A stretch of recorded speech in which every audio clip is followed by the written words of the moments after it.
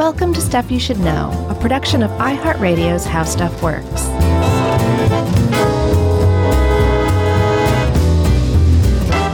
Hey, and welcome to the podcast. I'm Josh Clark, and there's Charles W. Chuck Bryan over there, and there's Jerry, and this is Stuff You Should Know, the right before Halloween edition about trick-or-treating. You get like a little kid every Halloween. I'm pretty excited about it.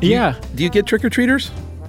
No, not really. No. Condo life, hashtag, etc. Yeah, and I've told my story before, but I'll just briefly summarize again that my house is after a big curve in the road, and people seem to just stop at that curve in the road. Well, they don't want to come up on Old Man Bryant's house. No.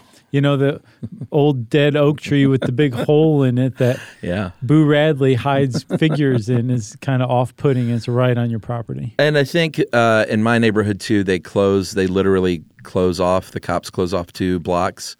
There's just this big square of streets, and that's the official sanctioned no-stress area where the parents all just walk around and get drunk, and all the kids just run around and don't have to worry about cars. Right. So everyone in my neighborhood is congregated there.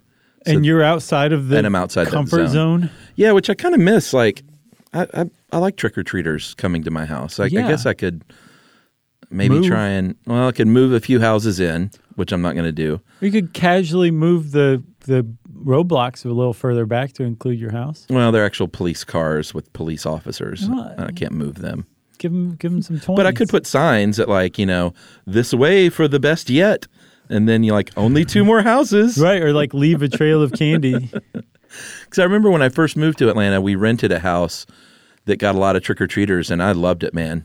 I scared the heck out of those kids. Oh, really? Yeah, it was a lot of fun. That was my first big adult giving out candy night. Like the first time I've ever been able to do that. Because we didn't have kids yet, so we weren't out trick-or-treating. Sure. And I made it. I pumped music out, like the Psycho theme and scary John Carpenter stuff. Sure. I really enjoyed it. Did you do anything to overtly scare them? Oh, yes. I was dressed up as a very scary person. And I would jump out and scare them over and over and over. Did you really jump out? Mm-hmm. Good for you, Chuck. Or I would stand Emily would be giving out candy, and I would just be in the darkened house, 8 feet behind her, just standing there motionless. That's always a nice tack. Nice. But the point is, I sort of feel like we're missing out. We certainly enjoy taking our daughter out, but I really wish we had kids that came by. Yeah, I wish you did too, It's too bad. Yeah. A stupid house right there near the main road. So close, yet so far away. So far away. Yeah. And that's your forever house too, huh? Yeah. No trick-or-treaters ever again for you. I'm locked in there. But what we could do is, we could go to a friend's house and that doesn't count. Then you have to jump on their coattails. You can't sit on their couch. You have to take your shoes off in their house. You can't be comfortable. We've long talked, me and my friend Eddie and Allison, you know them, about they have a good backyard, about doing a haunted trail one year. That if you come trick-or-treating, you got to go through the trail first. It sounds like a lot of work. It is, and it would be fun. No, I mean for the kids who have to go through the trail. Got to earn. Right, you got to earn that free candy. Earn that Reese's Pieces. So we just hit upon 15 different themes in this episode, if you'll agree. Did you agree? Yes. So we're talking about trick-or-treating here. And if you look at the thing on its face, just the words, trick or treat, there seems to be some sort of option here. You can do one or the other. There used to be. Give me a treat or you get a trick, basically, was the equation. Yeah, they should just change the name now to just Treat Night. Treat Night, right, exactly. We aren't 100% sure on where trick-or-treating came from, but what we do know is that it was originated in America in the 20th century, and that there was this brief golden age where it lived up to its name, trick or treat. There was an offer to not get pranked or tricked, and if you didn't take the people up on the offer, the kids up on the offer by giving them candy, you got pranked. That was the equation. It was in the name. Everybody knew the score. And then it slowly kind of moved over to what we understand today, where the police set up roadblocks and everything is safe. These kids these days. And it's just kind of, just like you said, just the treat side of the equation. Yeah, I was, of course, kidding, but we'll get to it. There are people that really do decry this new generation of children who just expect handouts, and that it leads to the idea of the welfare state, Right. and all this other garbage that I have no patience for, Sure. because it's just a fun thing for kids. Yeah. Or do you think they should be earning this stuff? No. I don't feel that way. I do feel, well, I think it'll come through loud and clear as we do the episode. All right. Well, we should jump back a little bit to the origins of Halloween. We've gone over this before in episodes past, but we all know it originally started as a pagan harvest, or not just one, but pagan harvest festivals in general among the Celts over in the UK. Yes. And that evolved into Halloween, but it had nothing to do with trick-or-treating at the time. No, it wasn't around. Again, trick-or-treating is a 100% American invention. That's right.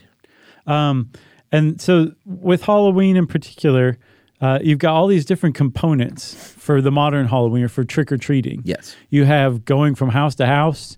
You have getting to said house and asking for a treat, basically sanctioned begging. Got your costume. Costume, dressing up. Got being outside, kind of parading around. All of these things find their origin in the Celtic and I think specifically Gaelic harvest festivals that introduced the dark half of the year.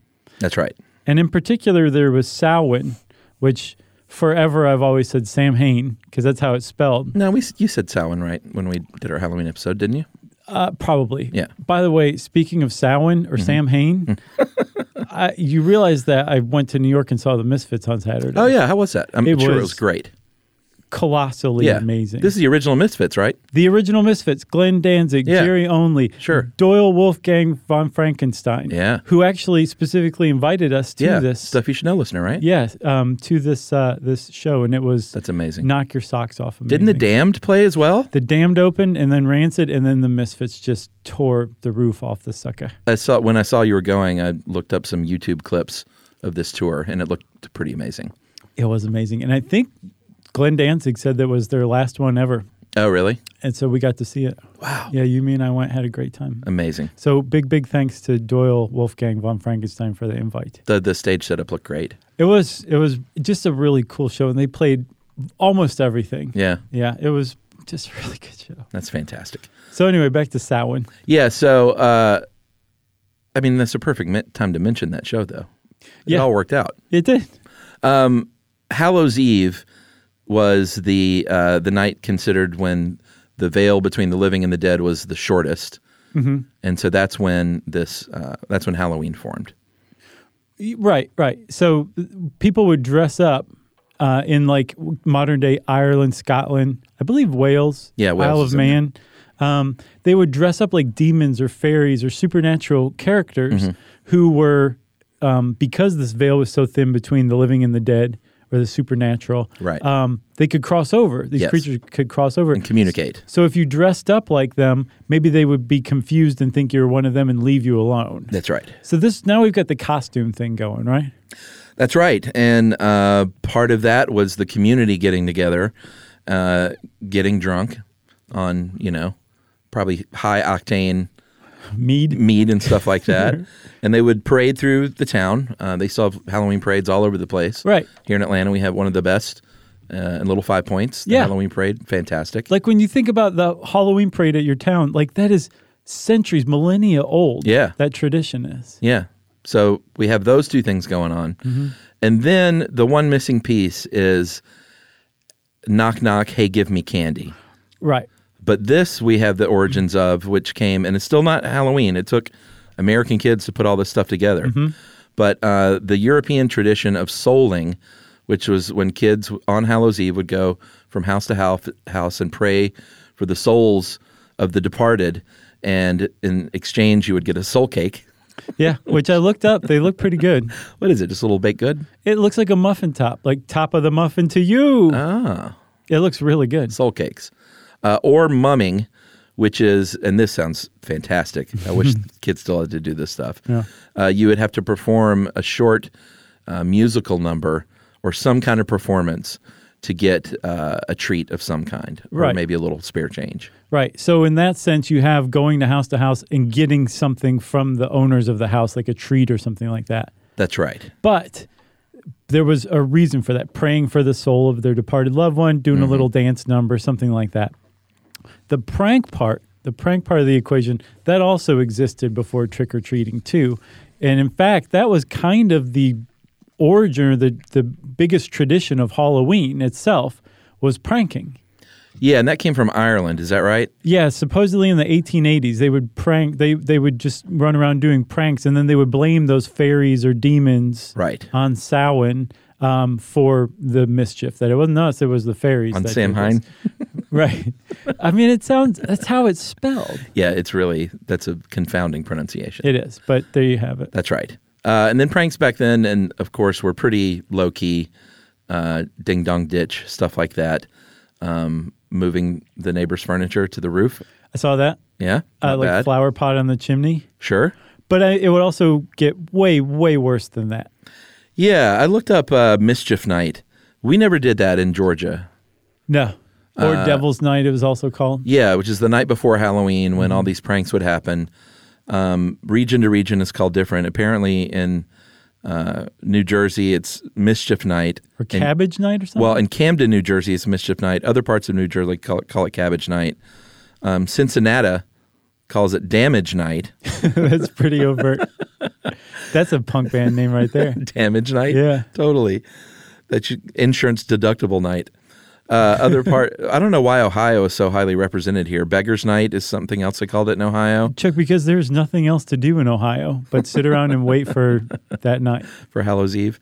Other names, Doorbell Night, Trick Night, Corn Night, Tic Tac Night, Goosey Night, and then in Canada, Gate Night or Mat Night if you're in Quebec. Because M-A-T. They would steal the gate off your fence or the mat from your doorstep and Oh, really? remove it. Yeah. Oh, okay. So they're pretty on the nose, especially Yeah. Damage Night. But Devil's Night in Detroit, it became legendary over about a 20-year period in the 70s and through the mid-90s, I Right. saw, Yeah. before they finally got a little bit of could put a dent in it by forming Angels Night. Yeah, they kind of rebranded it. Well, not rebranded. The Angels were volunteers who would walk around to keep kids from setting everything on fire. Oh, okay, because that's what they did on Devil's Night. It was a night of arson. It was a night of arson. I thought that it ran its course because they burned all the buildings down in Detroit and there was nothing else left. It was a real problem, though. I looked into it, and like hundreds of kids, like in 1994, I think there were like 315 kids arrested on setting Devil's fires. Night. Fires and other stuff. In 1984, the peak of Devil's Night Yeah. in Detroit, there were 810 cases of arson in one night amazing. in Detroit. Yeah. They would just set the city on fire. And I'm sure some of these were bags of poop on a doorstep, Right. which I think we can all agree is harmless fun. It is, unless you're the steppy. I never did any of this stuff. I never rolled a house. Oh, you didn't? No, Oh, that's I was fun. I'm so mad. I was so busy being good. It's never too late, buddy. I know. I should roll a house or Yeah. fork a yard. I don't know what that is. The plastic forks. Just basically get like 2,000 plastic forks and stick them in the yard. Oh, really? Yeah. I've never heard of that one. You never did that? I'll bet that really chew up a lawnmower. I never egged a house because I always heard Yeah, that you really don't wanna do damages that. paint. Yeah. But we did have the junior-senior egg fight every year. That was kind of fun. Well, there you go. You got something. Where you going get on. together in a field and throw eggs at each other. Aside from wasting a lot of precious eggs. resource Yeah. with, eggs, yes, but also toilet paper, you really should roll somebody's house at least once in your life. It's great. Is it? Yeah. All right. Yeah. I'm going to roll your condo. I remember when I was a kid, actually, my friend and I rolled the neighbor's house, but we had to be in early, so we were doing it basically in broad daylight. It was dusk at best. Yeah.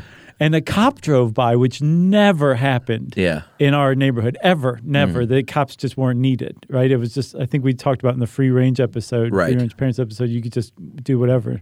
And we had to knock on the house of the neighbor whose house we just rolled to let us in to hide from the cop. Oh, and she wow. went out and told the cop, like, it's fine, don't worry about it. But Holy we rolled cow. her house and had to get safe harbor from her. Yeah, and you can't really clean up a rolled house, can you?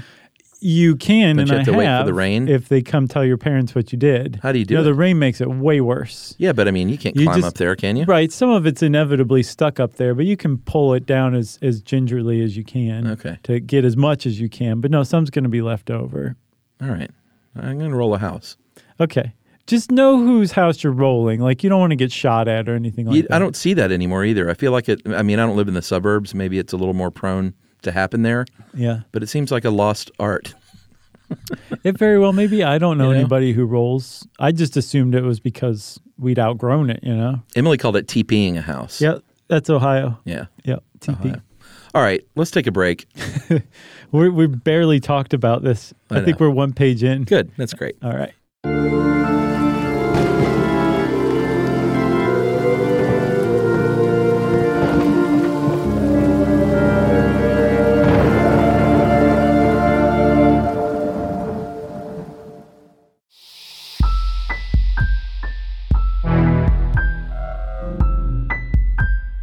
Stuff you should know.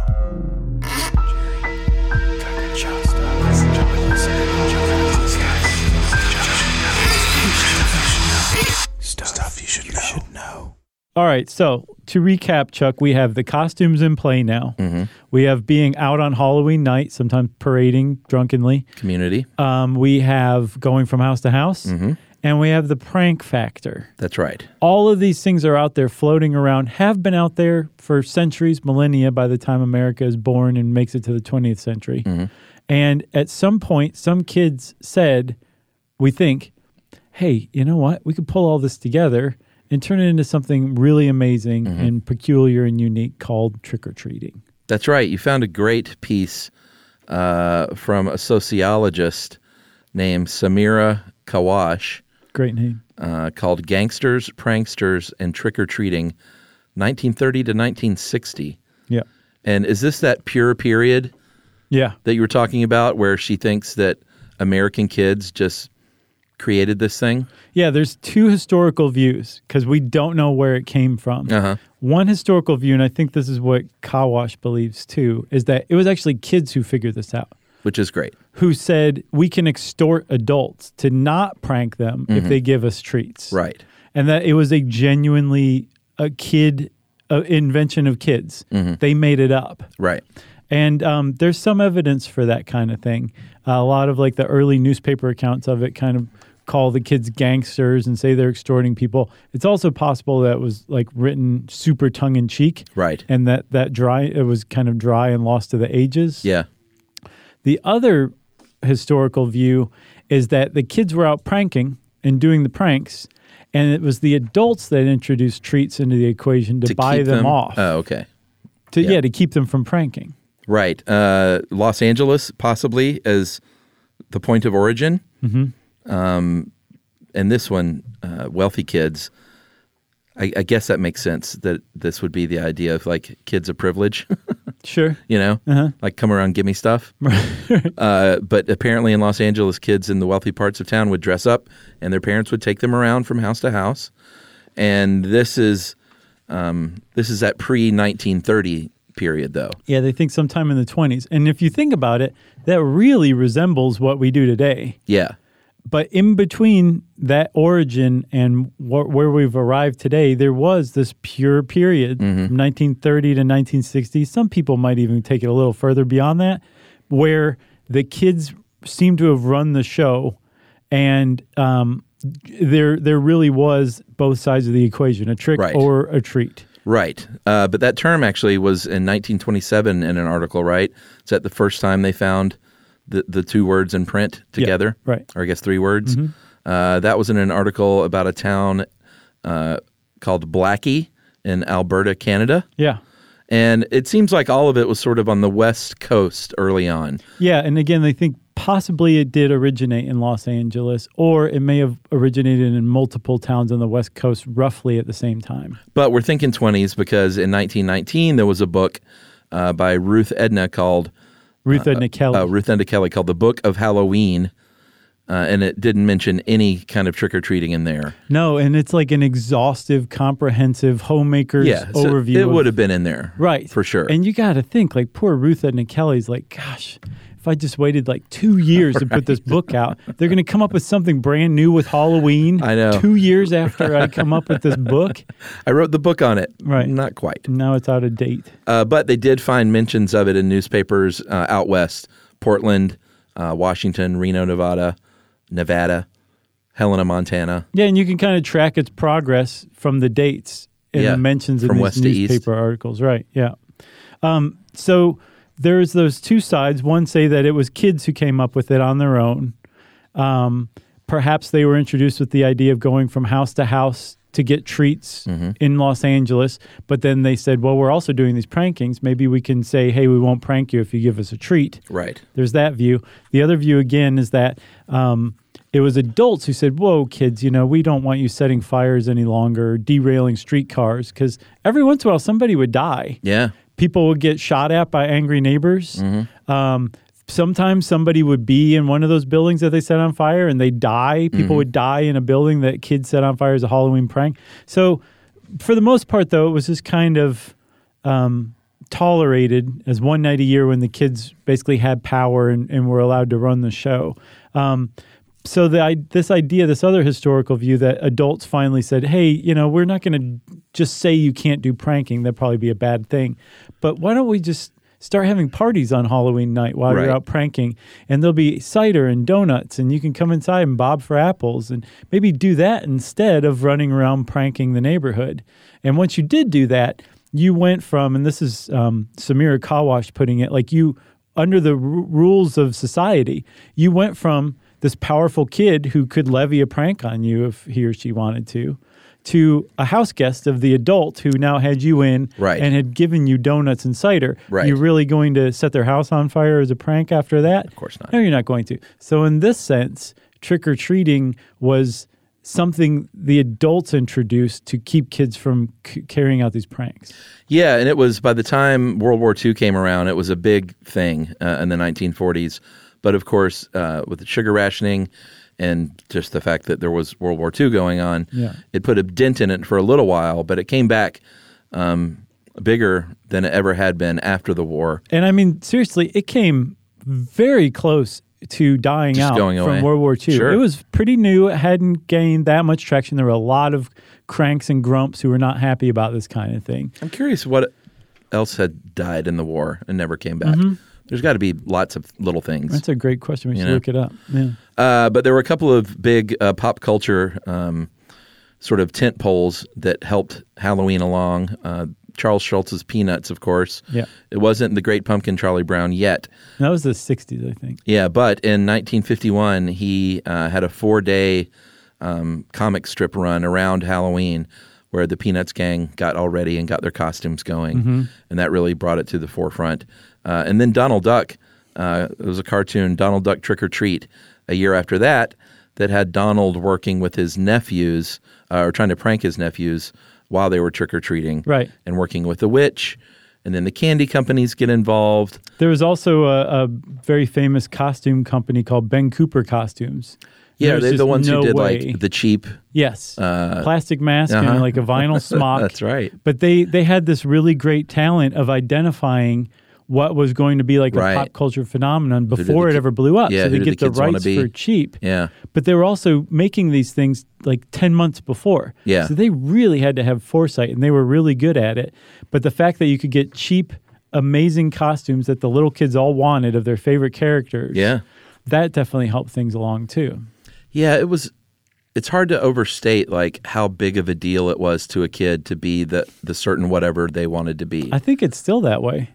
I'm sure it is, but now it's a lot easier, I think, to buy costumes. Right. I think when you and I were kids, there was a lot of fashioning costumes.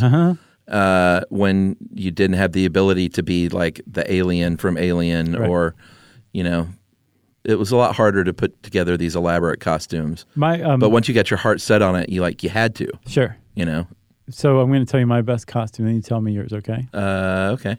My mom made one from scratch. Yeah. Clown. It was a clown costume. But the big kicker was that it was an upside-down clown walking on his hands.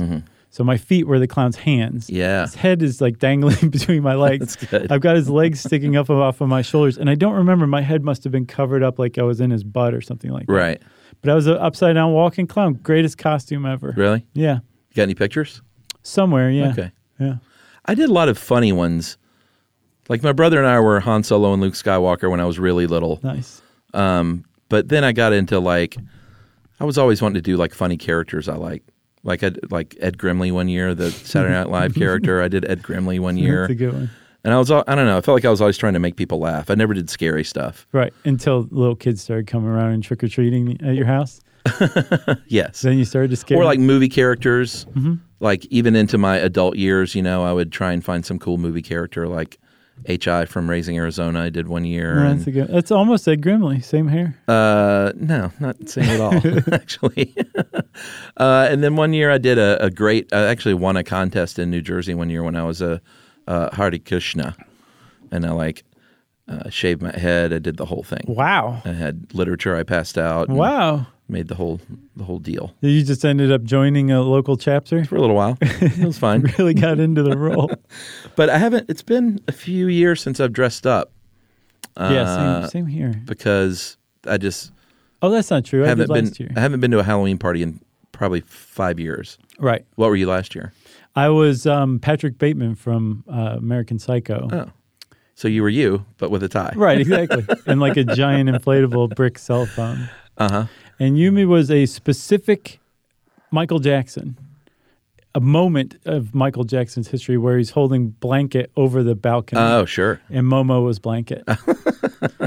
It's on. You can see it on Instagram. That's great. Yeah. I'll have to check that out. All right, so the candy company started getting involved. It's where I left off. Yeah. Because and the costume company. They knew it was gold for Right. them. Mars Incorporated in the early 1950s were doing ad campaigns on TV and in newspapers and on the radio and stuff about trick or treat. It became a thing with UNICEF.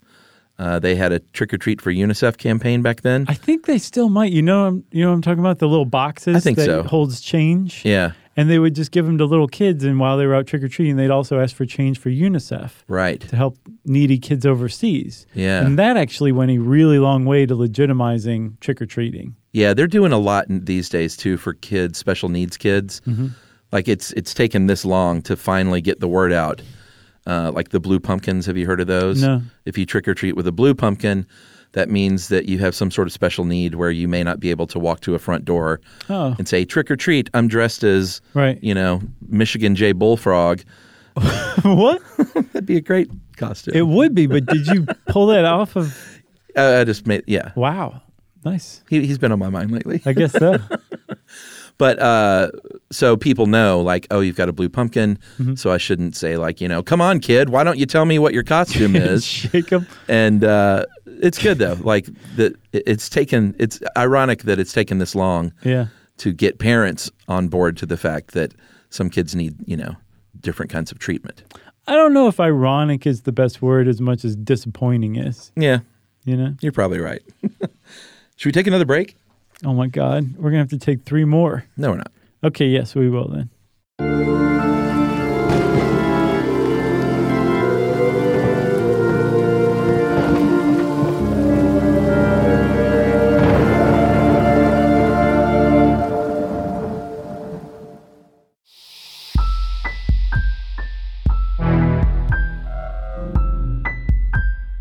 Stuff you should know. Jerry, Tucker, Joe,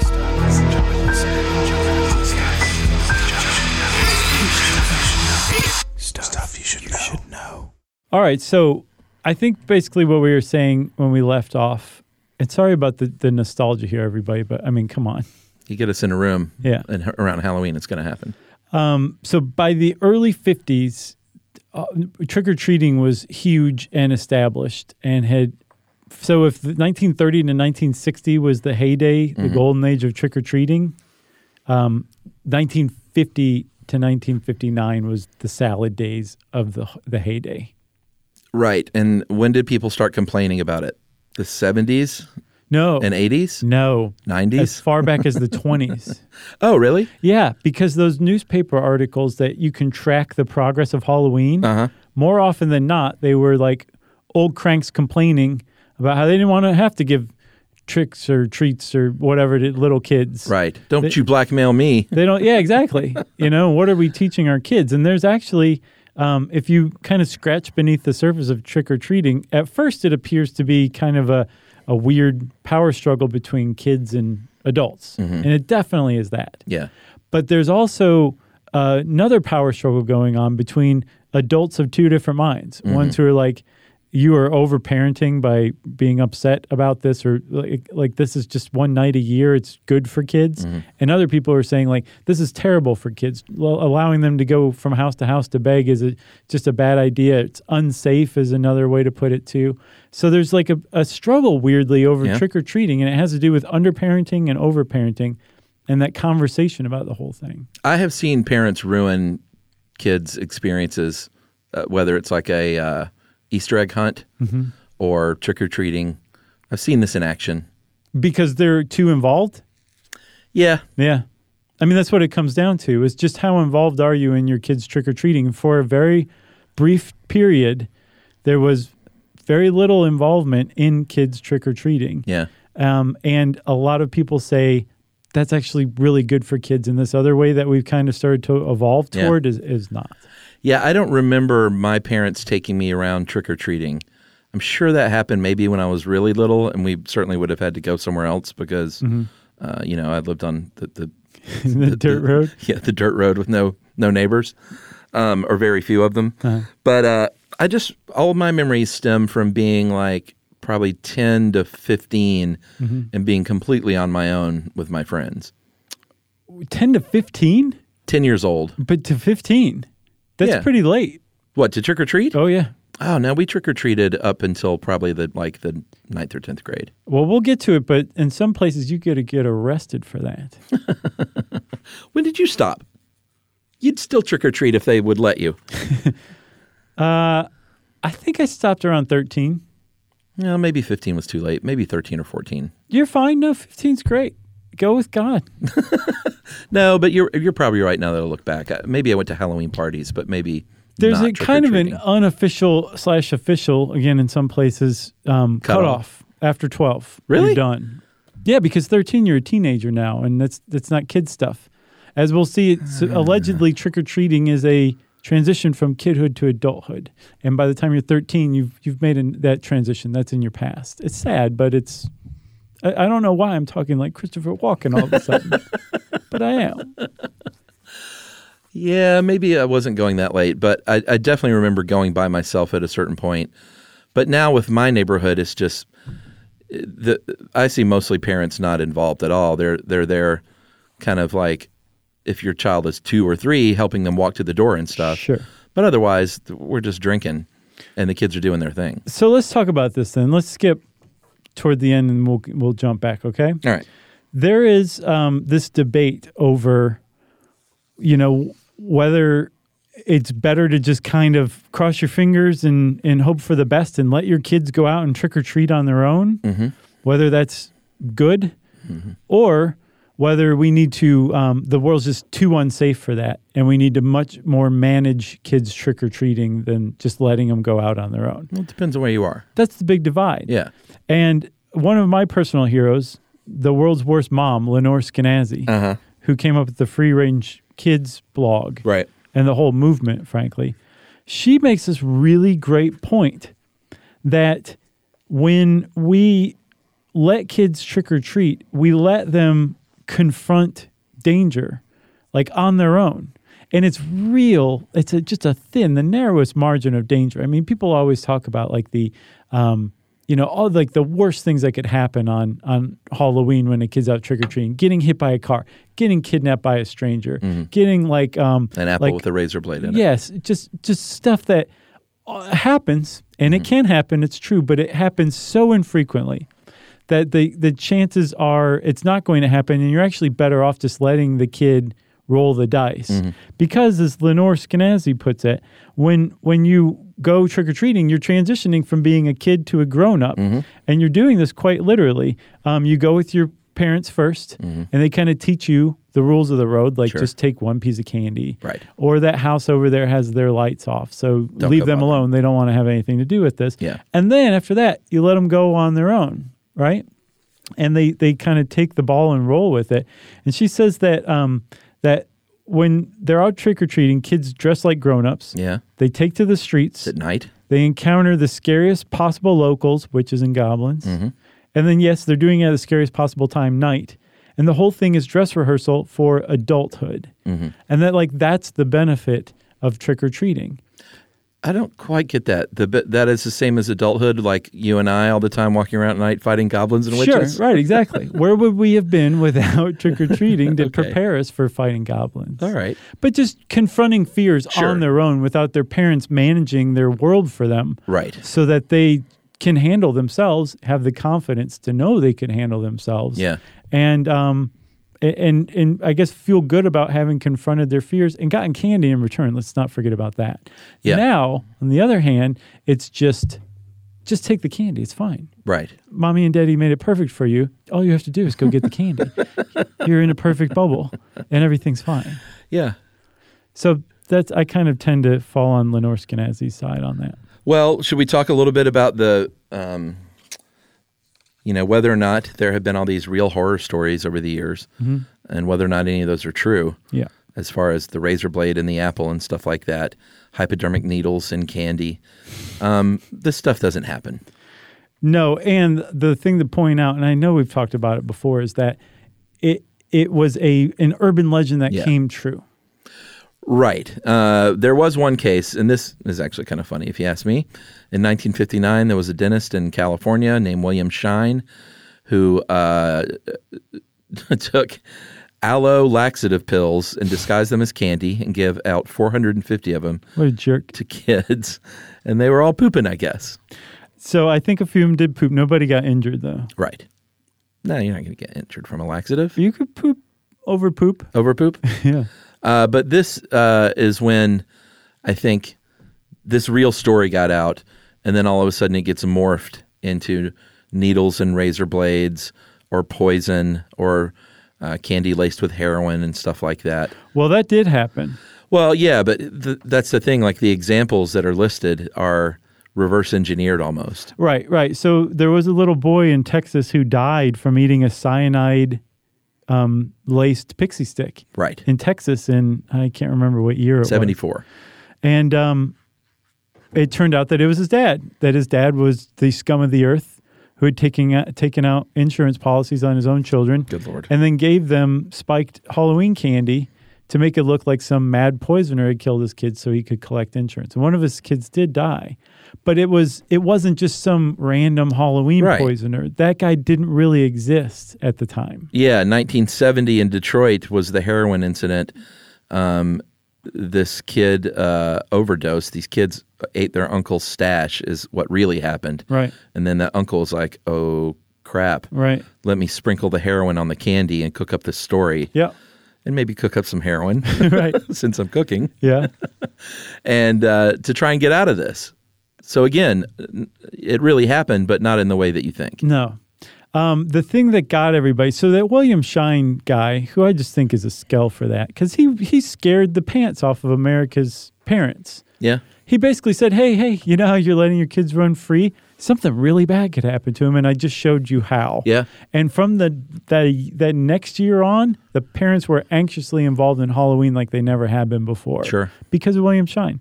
But the thing that really killed Halloween, or at least cemented, I think, the anxieties in the heads of parents in America, is that Tylenol poisoner. Oh, sure. Canceled Halloween 1982. Did it really? Almost drove Ben Cooper costumes out of business. Candy sales went down 50%. I trick-or-treated in 1982. Well, your parents didn't love you. I think I did too. I don't remember I would remember not trick-or-treating one year. Yeah, because I would have been 11. That's prime time. Right. Apparently, those are the retirement years. But all of this stuff added a veneer of fear and anxiety on trick-or-treating for parents, not for kids necessarily, but for parents. Yeah. And it drew them into what was possibly just a kid-run activity because of fear, probably irrational fear. Yeah. And now you have, to this day, the FDA sending out guidelines around Halloween saying, don't let your kids eat any candy until they bring it home. Right. Which is just torture. Yeah. And you have to inspect it. And if you see any pinholes or tears or anything that looks weird, just throw it away. Some hospitals say, bring your kids candy and we'll x-ray it to see if there's any razor blades or needles in it or something like that. This is the kind of terror that, ironically, is overlaid on Halloween. It's like fun terror has actual real terror on top of it, which makes it less fun. We don't inspect candy. Oh, you don't? You roll the dice, huh? Yeah. That's great. I don't know anyone who does. Really? No. Oh, man, I was raised like that. You inspected candy. Oh, yeah, my parents were serious about it. We never did. I don't now. I don't know. That's great, man. Maybe it's that thing of like, if you're the, because it doesn't happen. Right. I'm heartened to hear that. Yeah. Because when we did our free range kids episode, I remember thinking like, what's going on now? Like kids are treated like this. They're not Kids allowed aren't being to run poisoned free? by Halloween candy. Right. It's just not happening. Right. You know? Yeah. Plus, in our neighborhood with the sanctioned closure, all the candy is people aren't buying their own candy. It's like the neighborhood buys all the candy, and they congregate it in these couple of blocks. Oh, that's cool. Yeah. Okay. I mean, there could be a madman living among us, It happens. but that's like being scared to walk out your front door for fear of being murdered. Right, Chuck. You know? You just can't live that way. Can't live that way. You know, Yumi told me a story about a village, like villages in Japan have like a festival or two every year where like the whole community comes out. It's like a big deal. And there was one village, little tiny town, where this one woman just, I guess, went mad and poisoned the curry that she brought to the village thing and killed a bunch of townspeople. It happens. It does happen, but you're right. You can't not eat the curry just because of the small chance that some mad person has poisoned it. Yeah, the way I look at it is if that's what happens, then that's, your number's up. Your number's up and you're a story in the newspaper. Right. To scare other people. Sure. You get to be immortalized on stuff you should know. Is trick or treat going away, Josh? I don't know, Chuck. I say no. Okay, that's good. I'm glad to hear that because, again, I'm living #condo life. I'm out of the action. Yeah, I mean, there's the last bit of this article you sent talked about it going away potentially, but I don't think that's ever going to happen. So what are your arguments for it going away, that it might? My arguments? Or These are my observations. Your observations. One of the big ones is that fear among parents, that helicopter parenting has not been good for trick-or-treating. Okay? Okay. But think about it. That's a real struggle going on right now. Overparenting versus underparenting. Mm-hmm. Which one's going to win out? Right. Okay. Another one is there's a perception that trick-or-treating is dying out, which is kind of funny. Is there? Yes, because people are moving back into towns and gentrifying those towns, like we talked about in the historic district episode. Mm-hmm. And as they're doing that, trick-or-treating was never huge in the city. And so people who are raised in the suburbs or were used to it are moving into the city, and there's no trick-or-treating going on anymore. So I guess trick-or-treating's dying because that's what I'm seeing. I differ. I beg to differ with that too. Okay. But I mean, you don't live in the city. You live in a neighborhood. Yeah, but that's all Atlanta is a bunch of neighborhoods. Okay. You mean I don't live downtown? Maybe these people live in Des Moines. I don't know. No one lives in downtown Atlanta. No, it's true. Although it has gotten cooler than it was like a decade ago. Sure. But I beg to differ that trick-or-treating doesn't go on in the cities. I think there are apartment buildings in New York where people trick-or-treat. Mm-hmm. Like just because it's not the picket fence suburban neighborhood. Sure. I think trick-or-treating goes on everywhere. But this author, except my house, Julie Beck, who wrote in The Atlantic, she put it really well that basically the suburbs and trick-or-treating just go hand in hand. Sure. Like the suburbs are set up for trick-or-treating. Oh, yeah. You got houses that are close together. Super safe. Yep, where people who live there are just well enough off to buy enough candy for the whole neighborhood. Yeah. They all have kids. They know each other enough that you're not embarrassed for your kid to go up and trick-or-treat there, and you know that this candy's not going to be poisoned. In the city, you're much more isolated from one another, even though you're living on top of one another. Yeah, and I think maybe if we're talking about like areas where there are poor kids and where poverty is run rampant, then maybe there's less traditional trick-or-treating, but there are programs and parties and things they try to do for those kids too. Okay, so those very things may end up being what kills trick-or-treating.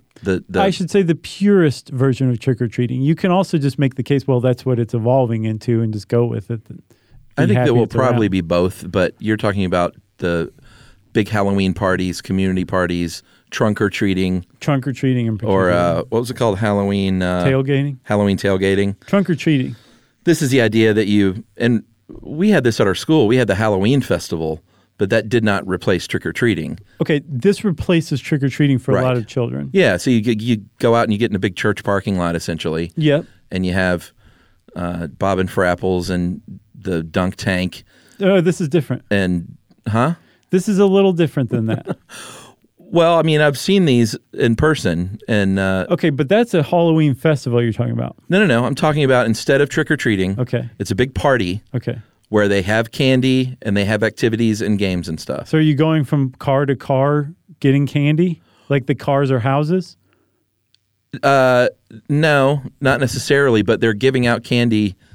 I mean, I can't. My friend, you're not talking about trunk or treating. It feels very nitpicky to me. No, but it's not, and here's why. I'm not talking about a Halloween festival, though. That's fine. But I'm you're not talking talking about trunk or treating either. You mean you walk 5 feet to a car and they give you candy, then 5 feet to another car? Maybe even less than 5 And they say, don't play any games, don't bob for apples, or don't do anything else. All you're doing is walking to cars. I'm not saying that they don't have bobbing for apples, but the purpose of trunk or treating is to basically set up a safe ring of cars where the kids are literally penned in. Yeah. The kids who used to be the ones who were running the show are now penned in by the anxious adults' cars, handing out candy rather than going to houses, walking around a church parking lot for trunk or treating instead of trick or treating. Yes.